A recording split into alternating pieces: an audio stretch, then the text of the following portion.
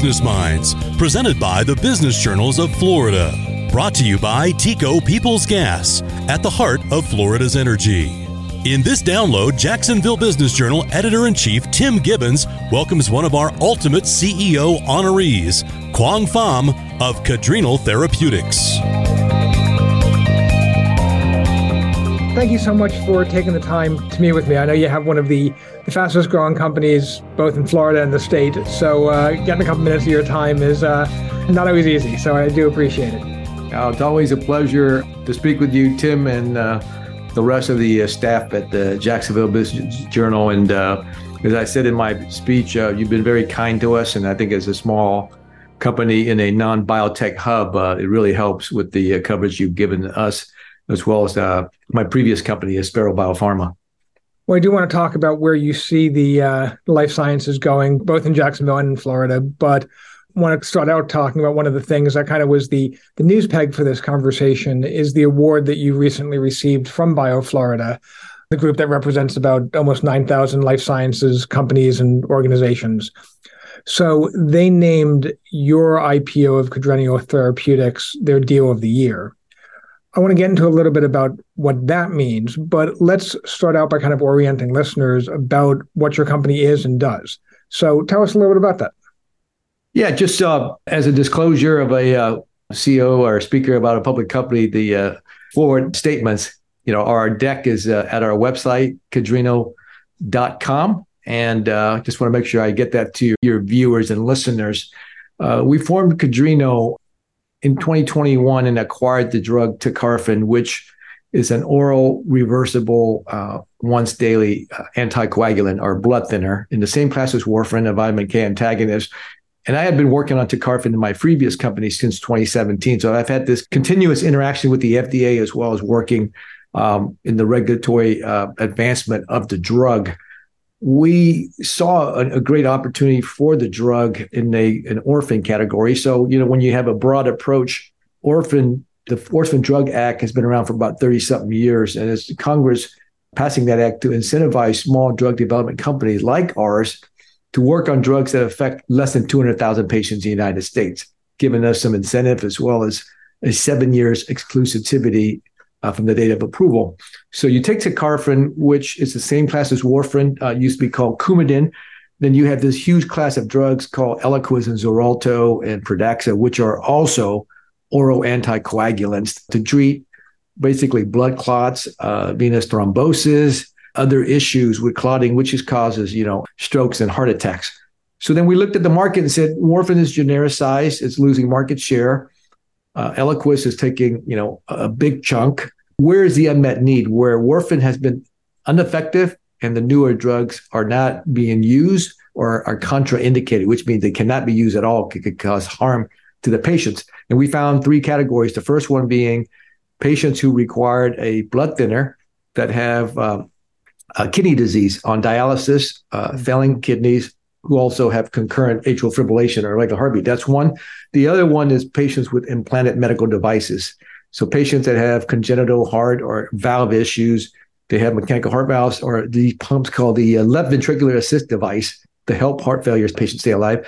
Anytime you put an implanted medical device into your cardiovascular system, there's going to be a threat of clotting. So you have to take a blood thinner for life. And so warfarin is very challenging for those patients. So there's another one that potentially that we can enter. And then the third one is a autoimmune system called APS, aphospholipid syndrome, where the body overproduces antibodies, which causes blood clots. And so in that scenario, the newer drugs aren't being used and warfarin is unreliable. So I think on the basis of that, we believe the drug could be used in multiple rare medical conditions. We went public in January of this year, and we believe it was the first IPO in biopharma. These are the worst times for our industry for fundraising privately or publicly. Market capitalization has been dwindled. Stock prices have been cut in half into 20 folds. Stock that used to trade for $80+ are now at $2. We went out at $5 and we're down, in the 53 cents. There's a number of reasons for that, which the experts will talk about, but the reality is we have enough cash to proceed. We can do what we can to control our destiny, which is to advance manufacturing They have more regulatory options by the FDA, as well as talk to key opinion leaders and providers about the need for an alternative blood thinner. So those are the things we believe will advance the company during these difficult times. The BioFlorida Award was a deal of the year, and clearly getting it over the IPO finish line in the current circumstances. I know we talked around that time, was a Herculean task. Why go through with an IPO considering what the market was like?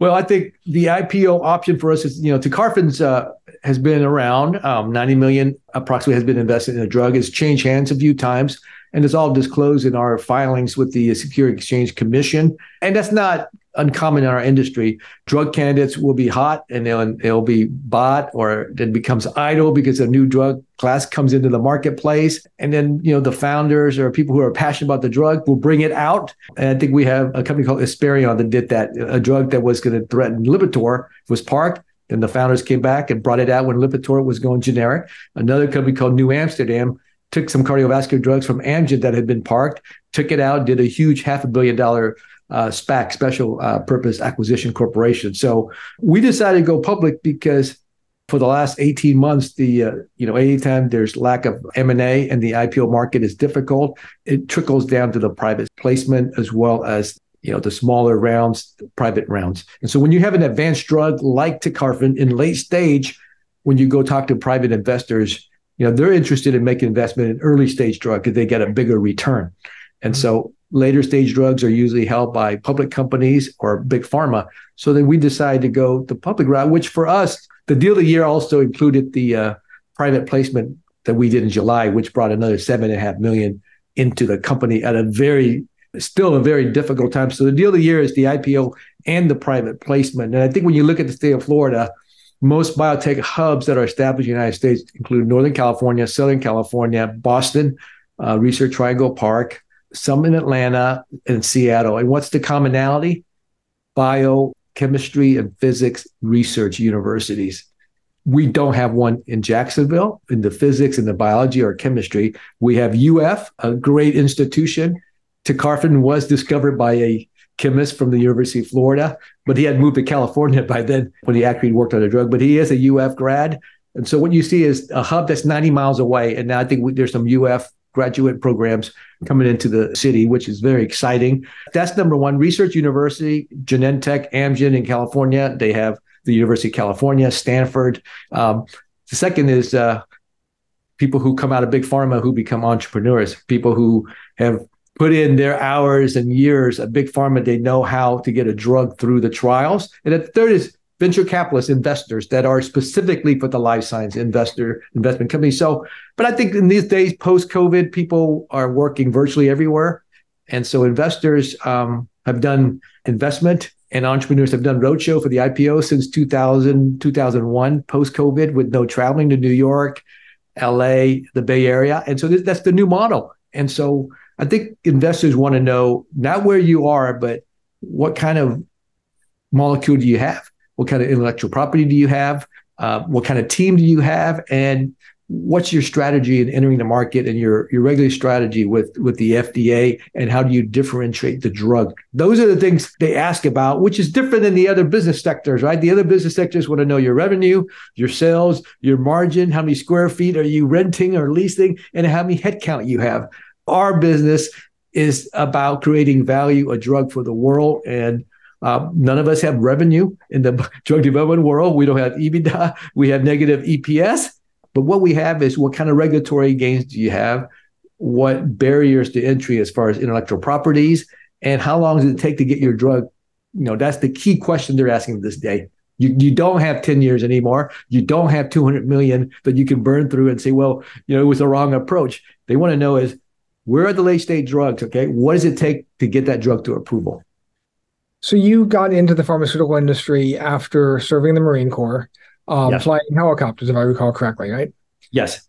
Why pharmaceuticals? It was a time in the 90s when the big drugs were coming out. Claritin, Prilosec, these are the big billion-dollar blockbusters, they call it, in the 90s. So, the story was there was a senior vice president of human resource that had been a Marine officer in Vietnam, and he joined Pfizer after the war. And by the 90s, he made it a point to hire what they call them JMO, junior military officers. Not the career, not the majors, the colonels, basically captains and lieutenants that came out of the military, 5 to 6 years of experience. You come out, you go into field sales for a few years, you come inside of marketing, and you go through the corporate, which is sales and marketing or logistics. And so I was hired into that big wave in 1995. I'd gone to Desert Storm, Desert Shield.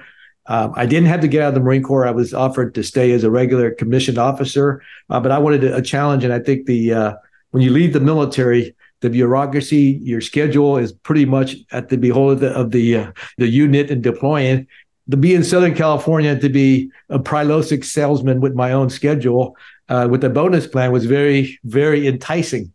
And so I got into it purely by accident. But then my mom back then told me that we had family in Vietnam, in South Vietnam, that had been working for Sanofi, a European drug company. So we have some of that in our family. It was a pure accident. So, but my route of becoming an executive was through the venture-backed years in Southern California in the 2000 until I moved to Florida in 2011. I never let that hold me back as far as don't having a Rolodex. I think if you come out with the enthusiasm, you keep at it, and you see me in events over the last 8 to 10 years. I feel very good in Jacksonville, from the beaches to downtown, that there are a group of entrepreneurs, investors, and I think big company retirees that have funded us. And so we're purely funded. The first 4 investors are Floridians, and the first 3 are Ponte Vedra, Jacksonville residents. So it can be done. It's not the playbook of venture-backed, venture-rich area. Nobody says you have to go get money from A, B, and C. It's just about doing it what is the most efficient way that works for you. And it's what I usually tell the few folks that ask me, how did you do it in this market? How did you do it when do you have to go back to Southern California or New York? No, we raise money here first, then we get money from an institution in New York. Quang Pham joining us. Next, he shares lessons learned in growing companies as Florida Business Minds continues. People's Gas, working with businesses across Florida to lower energy usage and costs with efficient natural gas. Get cashback energy conservation rebates when you install new natural gas equipment. Learn more at peoplesgas.com/bizrebates. So you mentioned Aspiro Biopharm. At one point, when you were CEO, was the fastest growing company in the Jacksonville area. And you talk about working for the companies that you worked for in California. As you look back over your career in the pharmaceutical industry, is there one lesson that you've learned that you think would be good for people to hear as they're looking to grow companies like yours across Florida? I would say the number one lesson is you've got to revisit your assumptions. Before you execute a business plan, you have to write one, whether it's a PowerPoint, executive summary, financial modeling. You're going to work with some assumptions. You're going to have assumptions on headcount, spending, time to market, regulatory hurdles. You have to revisit those assumptions. And so one of the things in Aspiro that we did when we started in 2014 in Jacksonville was that we took on a couple of drugs that were in the marketplace. So we had sales and we grew very fast. Then we acquired 2 drugs that needed development. And all of a sudden we were a small company trying to go public with 3 drugs in the marketplace with a lot of regulatory requirements, logistic requirements, getting it through the pharmaceutical chain and getting it out to the retail. So, when you go to the pharmacy like Walgreens and CVS, voila, it's there. Okay. It takes a lot from the manufacturer to ship in the United States, or if it's manufactured somewhere else. So then we try to take on 2 late stage drugs. It was too much. The assumption was that we wanted to be a diversified emerging company. And I think some people would say that you're trying to do too much. And so the assumption that, we have 5 different shots on goal. Well, try to be good at 1 shot on goal. Okay. And that's what we're doing now. I think we've learned from that. And so we decided not to be all things. But that's what I would, I can't say I can advise people, but I can just share what, we experience, is that you got to recheck your assumptions, because the environment is not static. It's always fluid with the FDA, with the marketplace. Look at Congress and the pricing pressure in our industry. You just can't assume that you're going to get a drug approved and it's going to launch and make, investors and shareholders, a lot of money anymore, because that's not the motto of 15, 20 years ago are not working anymore. They're not working from 5 years ago. You just cannot burn tons of money and not advance the drug in the regulatory cycle. We mentioned BioFlorida in terms of the Deal of the Year award. But one of the things I find interesting looking at their recent convention is what it says about the state. Obviously, Florida is growing as an economy. People are coming here, and life sciences are becoming ever more important across the state. As you look across Florida, where do you see the future of the life sciences, Florida-wide, but then specifically, of course, in Jacksonville? I think, Florida is a very attractive state for lifestyle, obviously, of the no income tax. Specifically in Jacksonville, it's closer, by 45-minute flight, obviously, than Miami to New Jersey, New York, 30, 45 minutes. So there's an advantage there. The nearest hub is outside of Jacksonville is really Atlanta. Atlanta has probably a dozen medical device pharmaceutical company that is thriving. It's got Emory.